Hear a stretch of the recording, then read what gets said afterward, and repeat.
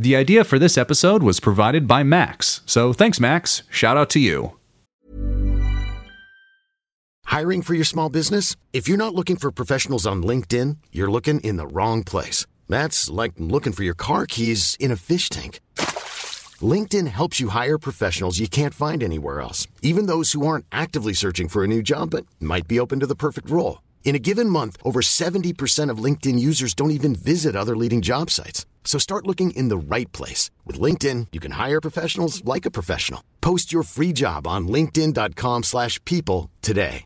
Hey, it's Ryan Reynolds, and I'm here with Keith, co-star of my upcoming film, If, only in theaters May 17th. Do you want to tell people the big news? All right, I'll do it. Sign up now and you'll get unlimited for $15 a month and 6 months of Paramount Plus Essential Plan on us. MintMobile.com/switch. Upfront payment of $45 equivalent to $15 per month. Unlimited over 40 gigabytes per month. Face lower speeds. Videos at 480p. Active Mint customers by 531.24 get 6 months of Paramount Plus Essential Plan. Auto renews after 6 months. Offer ends May 31st, 2024. Separate Paramount Plus registration required. Terms and conditions apply if rated PG. And we are live. How you feeling today? I'm feeling much better, thank you. Yes, we were both a little under the weather for the past week. We were under the weather, yes. And how are you feeling with the level of seriousness that we've entered this particular conversation with? I think it's important we do go into the seriousness. Yes. Are you telling me to be serious finally? Yes. Okay, get serious, Omri.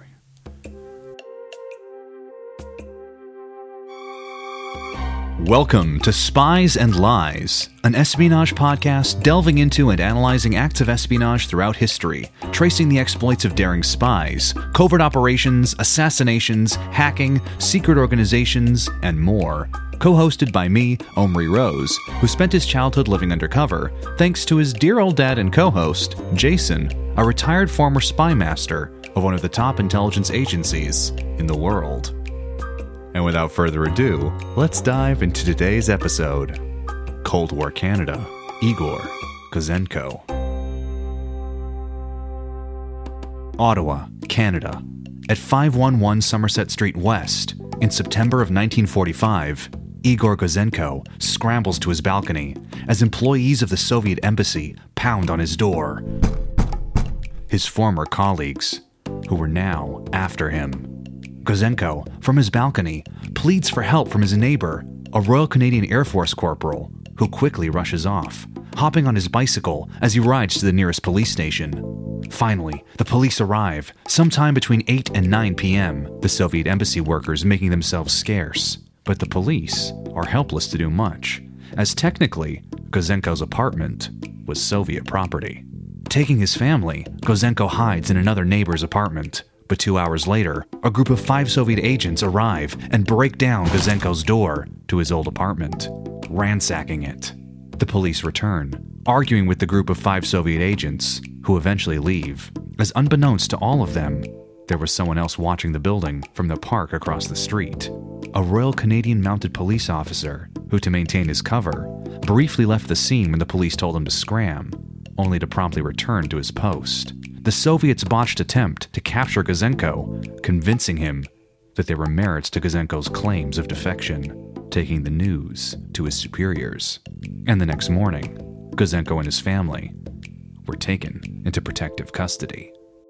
But who is Igor Gouzenko, and why is he taken into custody, and what's going on over here? Very interesting story. You always say very interesting when we start these episodes. Because very interesting, this one. This is very next time interesting. I'll say, boring. Very interesting because it's unexpected. Mm-hmm. And I think it was unexpected from so many ways that you had to rewrite the rule book and the way you deal with certain aspects and elements. And we will hear what it did for each one of them. Well, we'll get into it, I guess, right? Right. No need to beat around the bush here. No. All right. Let's begin with the beginning. In the dawn of time, there was... No, not that far back. Okay, so... Relations between the West and the USSR were rocky during the 1930s. But their alliance in World War II forged a bond and changed the perception of the USSR in many democratic nations skeptical of the ideological differences. Democracies versus communism, all those lovely divides that exist. Common enemies, of course, made friends. The propaganda machines of the new allies, of course, got to work and built support amongst the populations, creating sympathy and empathy with their allies. Now, in the 1940s, the U.S. foreign intelligence was extremely basic and essentially in its infancy. Roosevelt created the Office of Strategic Services, the precursor to the CIA. But there were no American spy networks set up in the USSR in the 1940s, or at least none that are known about because no one was ever caught or admitted to being a spy. Of course, we've heard about the Office of Strategic Services in the Virginia Hall episode, which was the agency she eventually ended up working for. The British intelligence was a little bit more sophisticated, but like the Americans, I don't know if they had such a vast, sophisticated network of spies in all these different territories. Well, we have to remember that this is the end of the Second World War. The focus of all the agencies at the time was against Germany and their allies. It was not against anyone else. Resources, manpower, intelligence, understanding, they were not there. There wasn't an interest to do anything. Absolutely. I mean, it was, you got to stop the Nazi regime in Germany and defeat them. And that's what you do. So there was, no one was thinking that they have to now look at someone else, especially not the first month or two after the end of the war. Right. Well, you say no one was thinking, but you're wrong. Not because the Soviets were thinking. They didn't think. They had its ready operations from before. Comrade, we were deep inside plan. What are you shaking your head for? Continue. See, the USSR already had vast networks of highly organized spy rings across the USA. There were 60 spy resident chiefs in 1941, handling about 1,500 agents. That number only increasing after the two nations became allies. Now, with friends like these, right? The Soviets were keen to learn industrial, scientific, and of course military secrets, forming a network of spies in Canada as well in the late 1930s. So, as we just said, maybe the Allies weren't thinking about it, the United States, France, United Kingdom, but Russia certainly was. Look, if you look at the environment at the time, most countries had sympathizers to the communist regime. Yes, that's true. Communism wasn't considered a bad thing at the time because they helped to fight against the Nazi Germany. When they became allies, the propaganda machines worked and there was always communist parties in most of Western Europe, even after the Second World War, and even people in high-ranking places in a lot of the countries that felt that Russia is an ally. And then the Russians, from their point of view, had a pool of people that they could then turn to or speak to. Now, not only that, they saw themselves as the patrons of the communist parties around the world. So from their point of view, the communist parties looked at Russia as the mother Russia, and people to get assurances from and guidance, and they were traveling and talking. And get their marching orders as well. That's before even we're not talking about even... From an ideological standpoint. From an ideological point of view, nothing to do with intelligence at this stage. So the Russians had already a background and people they could work with and do things, and they kept their relationship with them even during the war. So for them, it didn't have to start from zero like all the others. So it was a completely different environment to work with, and that's why the big surprise when he defected. Right. So what happened to bring us to Gouzenko fleeing and all this nonsense in Canada, sleepy little Ottawa? Well, in 1943, a new head of Soviet intelligence, Nikolai Zabutin, was appointed to the embassy in Ottawa, and there were agents sent along to go with him, including Igor Gouzenko, the 26-year-old data analyst.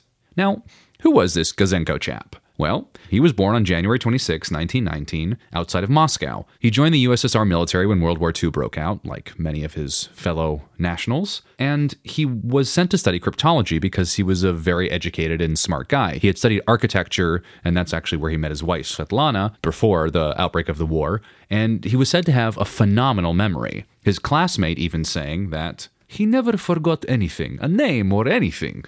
Sounds familiar? Yes. To several people that we've heard so far in this show? Yes. A good memory goes a long way. It does. What did you say? I don't remember. He was an intelligence officer on the front lines in the war against Germany, and in 1943, he was promoted to senior lieutenant and traveled with his wife Svetlana to Ottawa to work as a cipher clerk, as we said. Now, at that time, the Soviet intelligence had all of its staff stay in a designated guarded compound that was called a colony. No one was allowed to really freely enter or exit, and their family members were there too. It was really rare to be allowed out. Gouzenko writing that the Soviet colony in Ottawa ostensibly an isolated paradise in the jungle of democracy and a shining example of efficiency for the capitalistic nation to emulate, soon paled on me. Even as I breathed the clean, free Canadian air through the steel bars of my cipher room window, there would come from behind and around me the ugly sounds of bickering arising from rotten little intrigues and episodes that dug into the thin morality crust of the hypocritical USSR embassy. Well, you have to look at it as well from a different angle. Who was allowed to leave the compound? Now, he, in his capacity, had no reason to leave the compound. As a cipher clerk. Yes. So it was very specific diplomats who actually were dealing with affairs or issues outside of the Russian embassy were allowed to leave. So him and people like him had no reason, from the Russian point of view, to leave the compound. And that's how they kept them. And that's how they like to keep them. That's how they still do in some of these places today.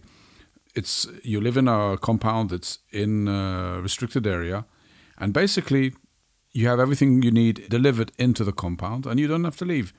From a security point of view, it's the right thing to do. From a living point of view, it's not so good. On the other hand, then it makes it easier to follow the ones who do leave, because these are the ones you have to follow. Yeah, absolutely. So sometimes you have to do a mix. But in this case, we're talking about 1945. 43 when he arrived. 43 when we arrived. But in 1945, the people that were in the compound basically didn't move out of the compound. Yes. And that was it. Yes. The people that were there, and it made sense. Only the ones that had to mix with other people went out. Besides, you will be corrupted by democratic nation going outside. Must be true to motherland.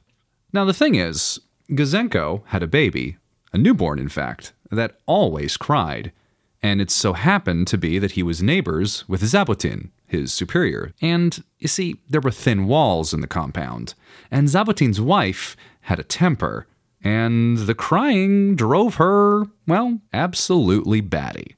Now, unfortunately, there were no other apartments available in the colony, so Zabutin, fearing for his marriage and perhaps his life, hell hath no fury like a woman's wrath, as the bard said, he allowed Gouzenko to relocate outside of the colony, so that he wouldn't have to hear the crying. Moving to an apartment in the city, Gouzenko suddenly began enjoying life in Canada, becoming discontent with Soviet conditions and all the USSR lies, as well as the spying on allies that was taking place. Because, after all, the Soviet Union and Canada, which was still part of the Commonwealth of the UK, were allies. He had heard that people were saying that war was inevitable with Canada as well. A truly upsetting thing. Look, you have to think about from his point of view. Here he is, working in the embassy. All around him, there is a war going along. Canadian soldiers are being killed. They're fighting in the frontiers, fighting in Europe, fighting maybe in other places. And what is he doing? He is involved in looking in and spying for Russia against Canada. So there's a problem here. There's a moral problem. He was on the front lines before. He was there. Yes, so he knows what it's about. So it's mixed messages coming out from him. Yeah, makes sense. And then suddenly, in 1945, Gouzenko was told he was being recalled 2 years early from what his posting was supposed to be. Now, this was a bad sign. He was starting to worry. Maybe he had done something wrong. He wasn't aware of something that he had done wrong. But if he was being recalled, that meant there were going to be repercussions. You don't get sent back early. So, logically, he was afraid. Yes. It was earlier than he was expecting to go back. The posting he was initially promised was longer. Well, all organizations promise something and then they never fulfill it. Everybody should learn that. Sure. And he made a deal with Zabutin, his superior, who had helped him. Who wanted him. Who wanted him to stay. Who reported back that his decoding skills are indispensable, meaning he needed to stay. But, you see, later, warnings arrived from Moscow about Gouzenko, wanting him to come back, worried about him. The only thing was, these warnings came in coded messages, and guess who was the decoder? Doesn't make sense that would be done, because he can see it. Apparently this happened, and Gouzenko sees these messages and just doesn't relay them.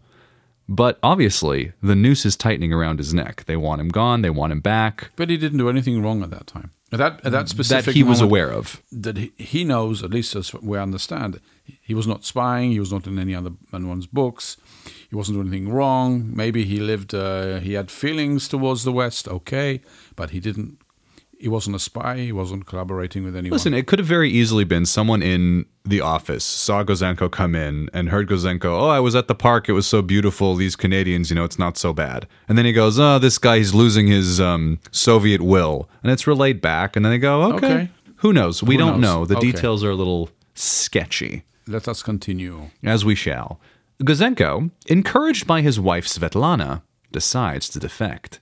Svetlana advising, go into the vault and steal every secret thing you can put your hands on, and change the combination on the vault and lock the door. It'll take 6 weeks for the Russians to send somebody over to chisel the door of the safe open to find out you've taken all these things.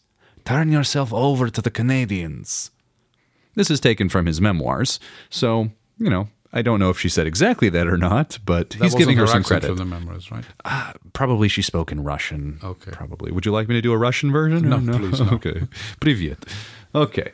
On September 5th, 1945, 3 days after the end of World War II, Gouzenko entered the Soviet compound sweating after the 45-minute walk there. His memoir saying, I knew the perspiration trickling inside my shirt was caused by more than the weather.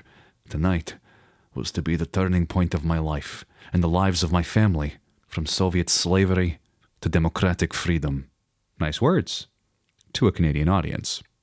Very important to mention how many days passed since the end of the war, because the frame of mind of the leaders and everybody was on a different mindset. Mm-hmm. And then when we go to the next episode, we'll understand why. There are some versions that I've read that also say that there was another cipher clerk already on the way to Canada to replace him, which also prompted him to act.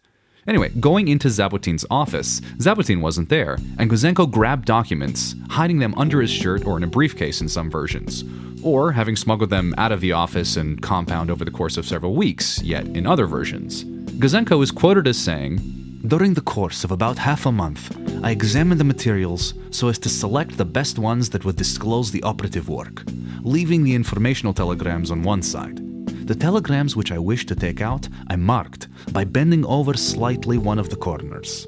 That way, he knew which ones to take, either on that actual day or over the course of the weeks.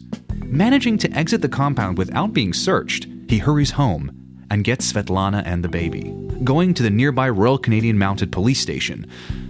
But he's ignored by the officer on duty, who doesn't believe his story, his English likely quite broken as well. So he heads to the newspaper station, the Ottawa Journal. But the night editor isn't interested, suggesting to go to the Department of Justice, which Gouzenko does so. And, again, no luck. No one on duty. So he returns home, restless, but figuring he won't be discovered until the next day. Legitimate. He has some time. They're not going to discover immediately or know who does it. So he survives the night and heads out to the Department of Justice once again, trying for hours to secure a meeting with the minister, which, if you're like me and have tried to get anything done in a government building, not exactly the easiest thing to do. And, of course, he gets nowhere, so he returns to the Ottawa Journal once again to try his luck. But meanwhile, in the Department of Justice, his story is kind of passed along, and eventually it's relayed to the Prime Minister William Lyon Mackenzie King, who's hesitant to act, because, of course, Russia is technically an ally, and he doesn't really want to stir the pot. So, what does he do? He consults with his allies, the US and UK. Well, I understand that actually his initial reaction was that he didn't want anything to do with it. Yes. And give him back to the Russians.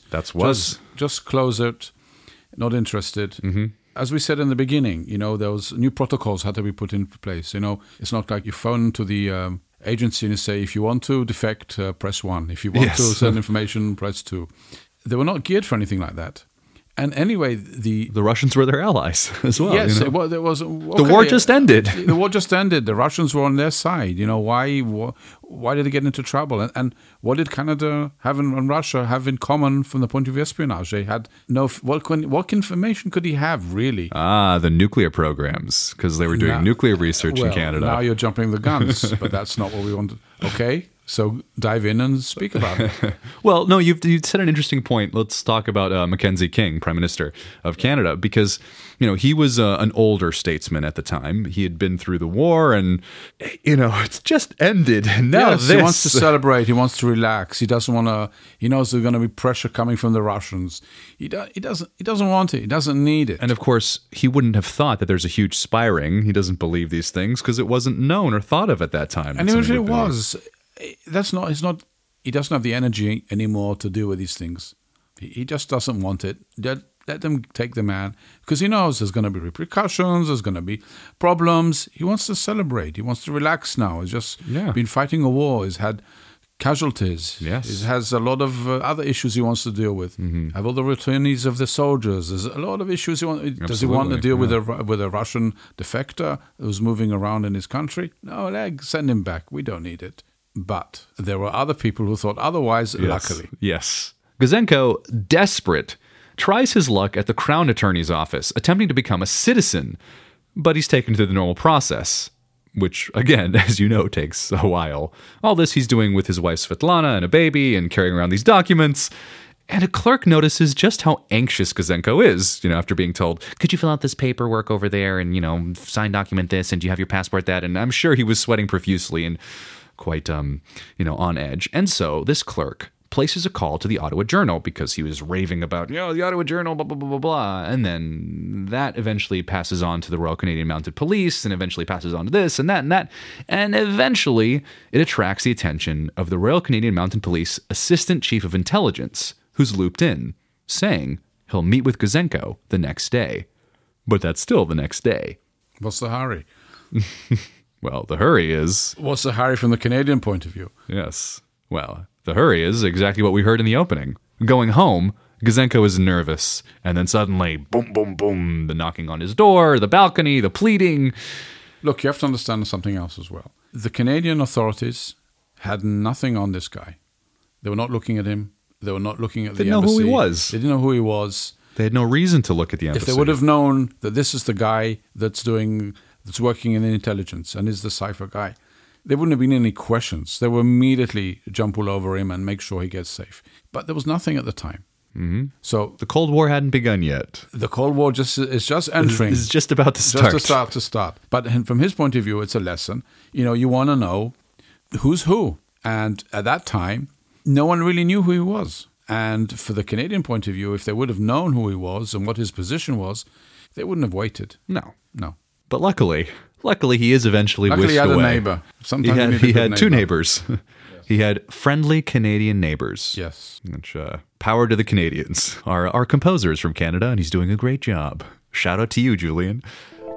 Finally, Gouzenko is whisked away and transported to a secret World War II camp called Camp X. He's interviewed there by investigators from MI5, not MI6 because Canada was part of the British Commonwealth, as I said, and by investigators from the US's FBI, again, because CIA didn't exist yet and domestic stuff. So the FBI and MI5 investigate him, and clearly, they find some very interesting things. Prime Minister Mackenzie King attempts to solve things diplomatically in the meantime, but his hand is eventually forced when a popular US talk show declares on radio evidence that the Canadian government is holding a Russian defector who is revealing the existence of an elaborate spy ring operating in Canada and the US, as well as the UK. But how did this information get there? Well, someone must have leaked it. But who could have leaked it? No one. Remember I mentioned the FBI? Well, if you're a history buff or enjoy history, you might know that the FBI was led at the time by a man named J. Edgar Hoover. And if we know anything about Hoover, he was a little bit of a paranoid man who used all sorts of dirty tricks to get what he wanted, and quite effectively a lot of times. So it is likely that through the FBI interrogating, yada yada, Hoover got wind of this, understood that things were being dragged and didn't like this. He was a fiercely anti-communist, anti-Reds kind of guy, and so he leaked the information potentially to this popular radio talk show host. This, of course, forced Prime Minister Mackenzie King's hand, giving permission to Gouzenko to stay at the secret military base as the Soviets demanded he be released. But the Prime Minister Mackenzie King had made his decision, and he was standing firm in it. He would protect Gouzenko. Meanwhile, our old friend Zabutin, who must have felt quite a fool for letting Gouzenko stay outside of the compound, leaves for New York to find a ship back to the USSR. But when he arrives, he's found guilty there by a commission investigating Gouzenko's betrayal and sent to a gulag for many years. Incidentally, afterwards, the Soviet intelligence would not allow its members to take their families abroad for a certain number of years. This has now been rescinded, you said? Yes. Yes, so there's different things there. Well, as I said earlier, the main thing was there was prefer to live in a compound so they can stop them from seeing other things. It wasn't to stop the West going inside, but from allowing their people to see who are the not West. trained Yeah. to see the rest of the world. Sure, easier access. And you have to have families with you. It's Well- nearly impossible eventually if you want to have a normal situation. Eventually, you can't just send people by themselves for 3-4 years as singles and leave their families. Well, you know, we were sent obviously on different things as a family to different places. That's what usually they do. Are you aware of any agencies that still don't let families go with them? Is it a thing that happens these days? Depends on where you're going to and what you're doing. So probably higher danger places. Let's leave it in that and just say that depends on the job, depends on the cover, and depends on what you're doing. Right. But if you're going out as a official diplomat, you usually go out with your family. Yes, officially, of course. Yes. In Canada, Gouzenko gave Intel 190 documents worth of it, which would be difficult to stick down your pants, probably, if that's the way he cut it out.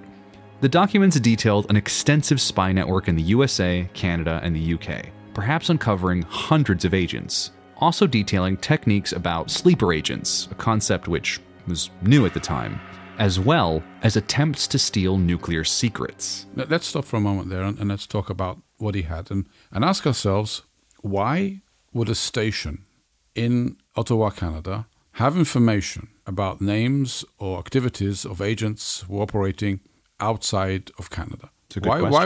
why would he have that information? Where would he get it from? I mean, he didn't know about it when he left. Okay, so this is all information that was coming in while he was in Canada. Mm-hmm. So the question is, was there information circled around all the stations, number one? Second, Zabutin have a bigger role that he had to know what was going on, and therefore our guy had a chance to read all the documents? Or things were sent in a way where everybody could see what goes on other places. So it's not clear to me exactly how and why, but it seems to me a bit of a problem that someone sitting one place would know about all these things if it came to Canada. The other thing could be that they had to coordinate certain things, or because of his cipher capabilities, things were sent to him, and he ciphered them and had to look at them, and they were working together. So a problem from the Russian point of view, but if you look at it from an intelligence point of view, just shows you the importance of people in the position of a cipher, or people sitting in the embassies in this sort of positions, how much information they would know, even without running one agent. Right. Yeah. And it's, from an intelligence point of view, from an espionage point of view, that's the kind of guys you want to have. Well, also, he did search for documents, so maybe if he didn't have or wasn't supposed to have access to certain documents, he was able to get it through sneaking around. Look, there was no computers. Right. Everything was sent by some very, you would say now, primitive ways, kept in paper, in files. It doesn't make sense to have all that stuff coming that way. The one thing we have to remember is that Canada did have or was a part of the nuclear research. And so there was movement because of that between different nations and information back and forth in the nuclear stuff. So no, that's from the Allies' point of view. But you look at it from he's bringing in information of what the Russians know about. but what's going part on. of the information he got was about nuclear spies stuff. But how he should not? There's no reason why a case officer in Canada will know about some case officer in England running agents there. Sure. Let's talk about Ellis, for instance. Ellis is supposedly an alias for a double agent that was in the UK. Correct. That he knew about in Canada. How did this happen? That's a question. You know, I see what you're saying. Why would in Canada you know about this when this information could have just as easily gone from the UK to Russia? Why did it have to go to Canada? Maybe people talked, you know? But how would they know the information? I mean, there's a lot of questions that I could answer, but I don't know, and I don't think everybody knows exactly what kind of information. There could be another theory, because we're talking about two things. One, what the Russians know and how they operated, and one, what the Russians wanted to know. Right. It's two different things, okay? We're also talking about a third thing, which is the information that he took away and was shared. What he took away was documents, but he took away something much more important, in my opinion, than documents. He took away methods, cipher capabilities, and how they do things.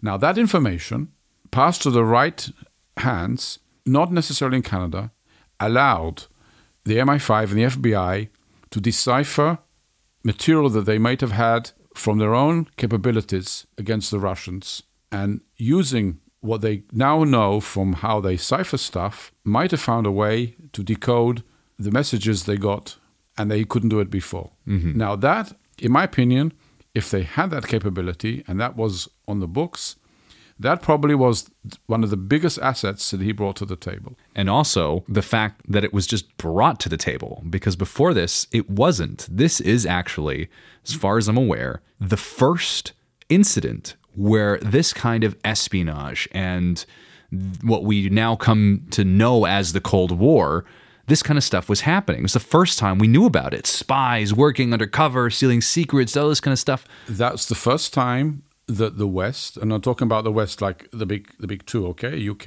and the US. United States, were aware that the Russians are actively looking to get information about what they're up to, not only to imitate it, but as well to get anything they can to help themselves and to know what they're up to. Mm-hmm. And that was a waking call for the intelligence organizations. Now, from an intelligence point of view, it was fantastic. You know why? Because after the Second World War, the intelligence organizations asked themselves, okay, What are we going to do now? what are we going to do now? what are we up to? Who's our enemy? What do we invent someone? Do we find someone? Do we tell them the All Russians... these people could have lost their jobs, but Exactly. no. Do we say that the Russians are the big enemy and everybody's going to say, no, the Russians helped us in the Second World War. They're our allies. We can't spy on them. No budget for that. But all of a sudden, when they come up with this information, it changes the picture. It changes everything. You just gave a lot of tin hatters out there a lovely conspiracy theory to work around now. So, no. This is the reality of how things work.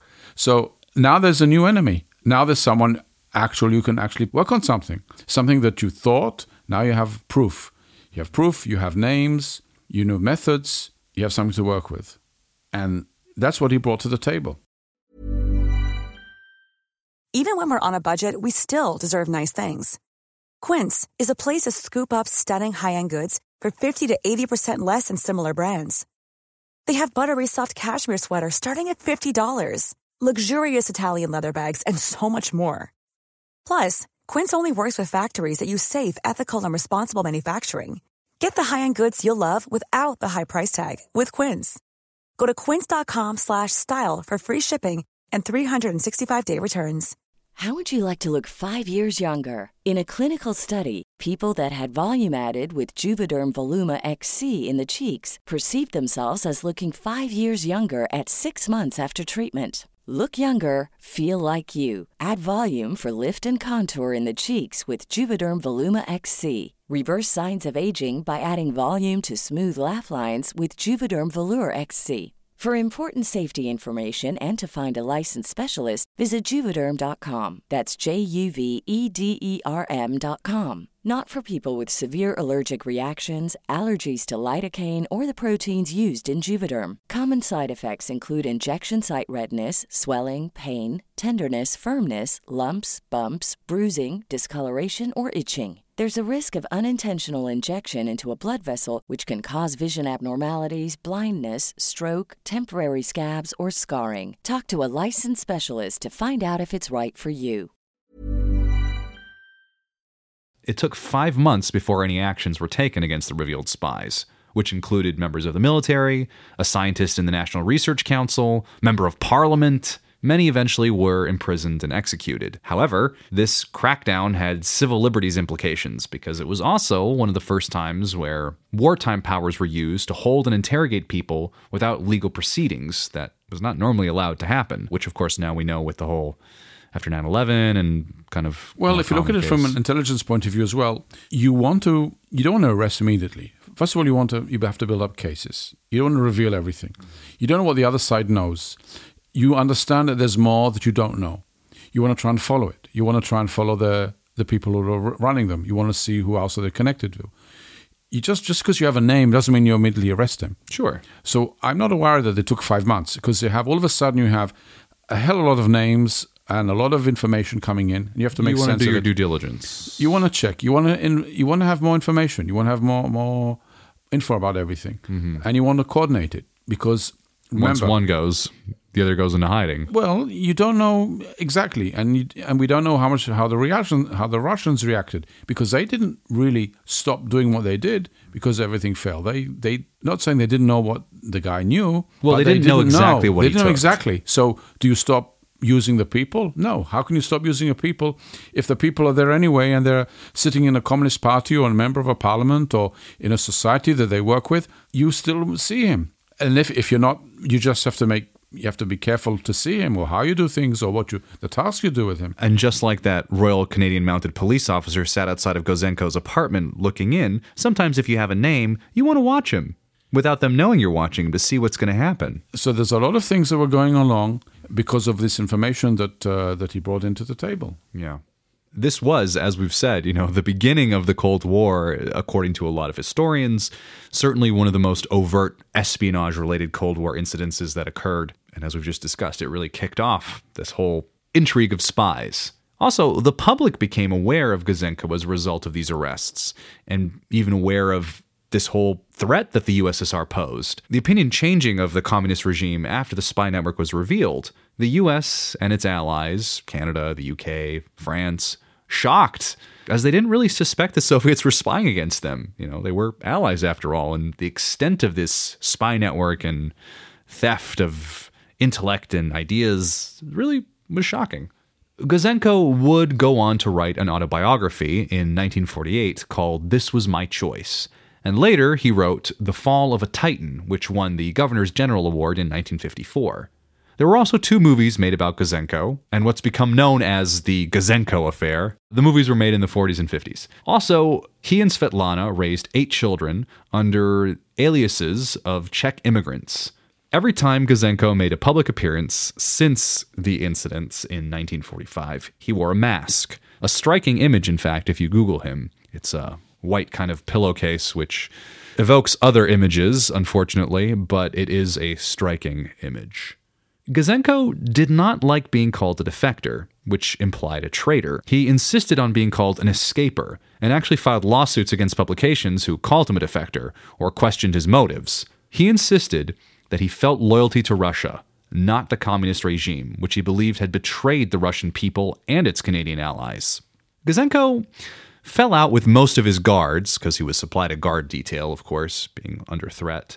One of the guards quoted as saying, Gouzenko was not a true lover of liberty. He was a thoroughly ignorant Russian peasant who had no connection with the Russian intelligence service except as a cipher clerk.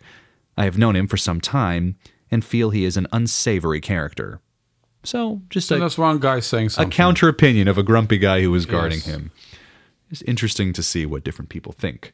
On the other hand, in 1997, a book called The Canadian 100 about the 100 most influential Canadians of the 20th century was released, and guess whose name was in it? Gouzenko, among those 100.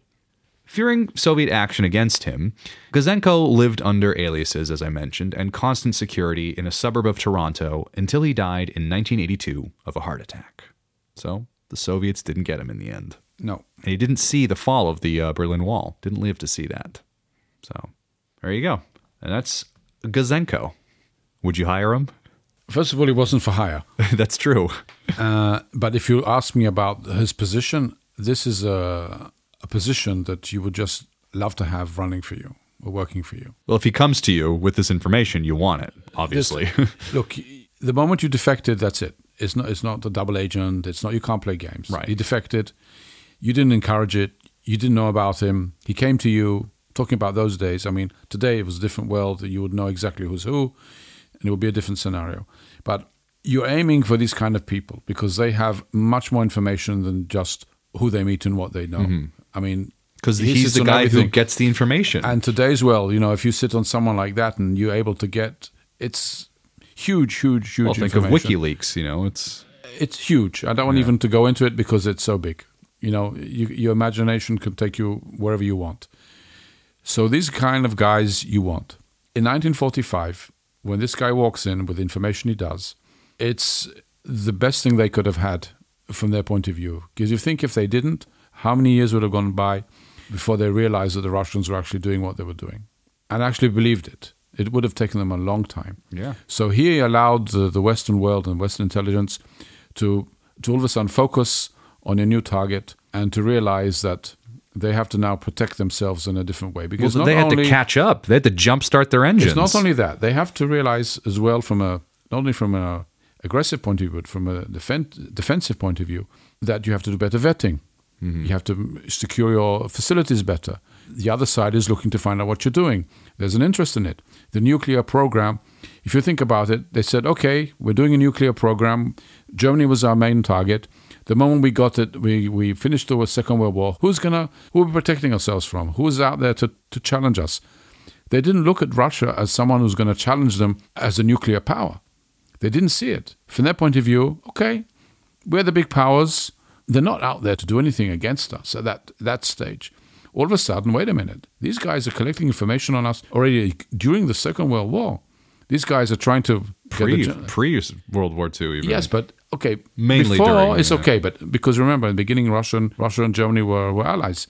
Well, they had a... So they had a, we don't go into the whole Second World War, but, they weren't exactly friendly. But all of a sudden, they realize the nuclear issue, and again, nuclear, we know what goes on now with the nuclear issue, is a very, very sensitive issue. Mm-hmm.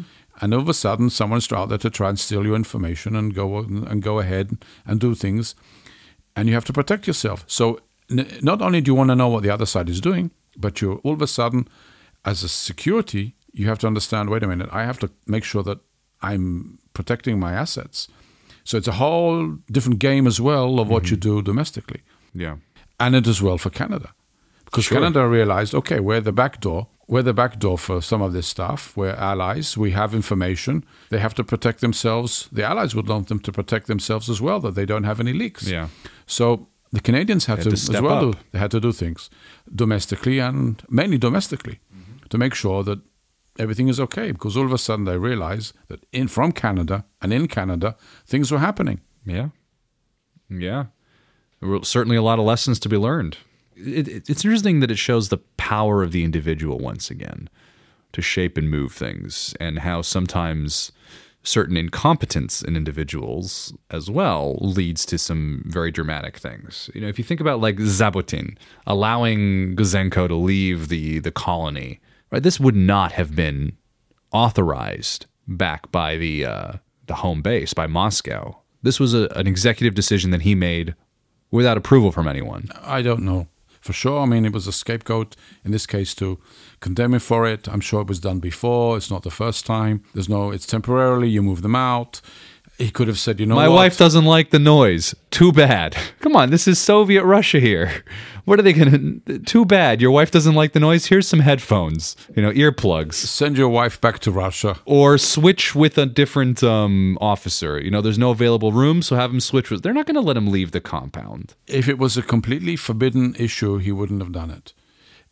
It was a way... And it's done, and that sometimes it's temporarily. They became more than temporarily.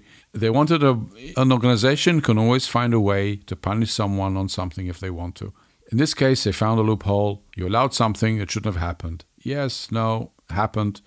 Just shows you that a complaining wife sometimes gets you into big trouble. Well, how much autonomy should be given to who? To individual operatives in different instances? As much as needed. Because sometimes you can be bogged down by having to ask permission to do certain things. Look, usually headquarters or organizations are not the ones to go and allow you to do things a little bit further away from the regulations. Mm-hmm. If you ask a question, your first instinct of the organization would be no, not yes. But it takes too long then to get to the yes that you need. No, but in this case, he had a choice. If you're looking just at the movement of the apartment, we discussed that. If you're looking about decision making about him, he could have moved out. He wouldn't have, but he was too sensitive. Second, he's still worried about their local intelligence, looking at him and seeing what he's up to. So you have different rules that you go in and do things. It obviously changed the rules for the Russians as well. We looked at it at the West. What did it do to the Russians? Yeah. What did this lesson learn? What did they learn from this? I don't know their archives. Haven't seen it, but I can tell you they've had to go into a scenario of what was leaked. Who was on the list? Who do we see and don't see? Do we compromise our own people? Which people do we compromise? Where do we send them from? Who is going to be meeting the people? What kind of information we're going to ask them? What kind of information are we going to ask them to get now? Do we want to compromise things? From an organization point of view, an issue like this, when you have a defector that knows so much and you don't know exactly what he said, it's a nightmare. And it's a lot of work. Mm-hmm. And it's a lot of tradecraft. And it's a lot of thinking, a lot of planning before you can actually go back to work like you did. Mm-hmm. If you even go back to work like you did. Because you realize that so many things have been compromised. Yeah. Now, sometimes... You have to change all your codes as well. You have to change a lot of things. But... they're running, you said in the beginning of the show, nearly 1,600 agents in the United States, right? Yeah. Means people have to see them. Mm-hmm. People have to meet them. Do you still meet them? Do they need money? Do they need guidance? Who's going to do it? Where are you going to come from?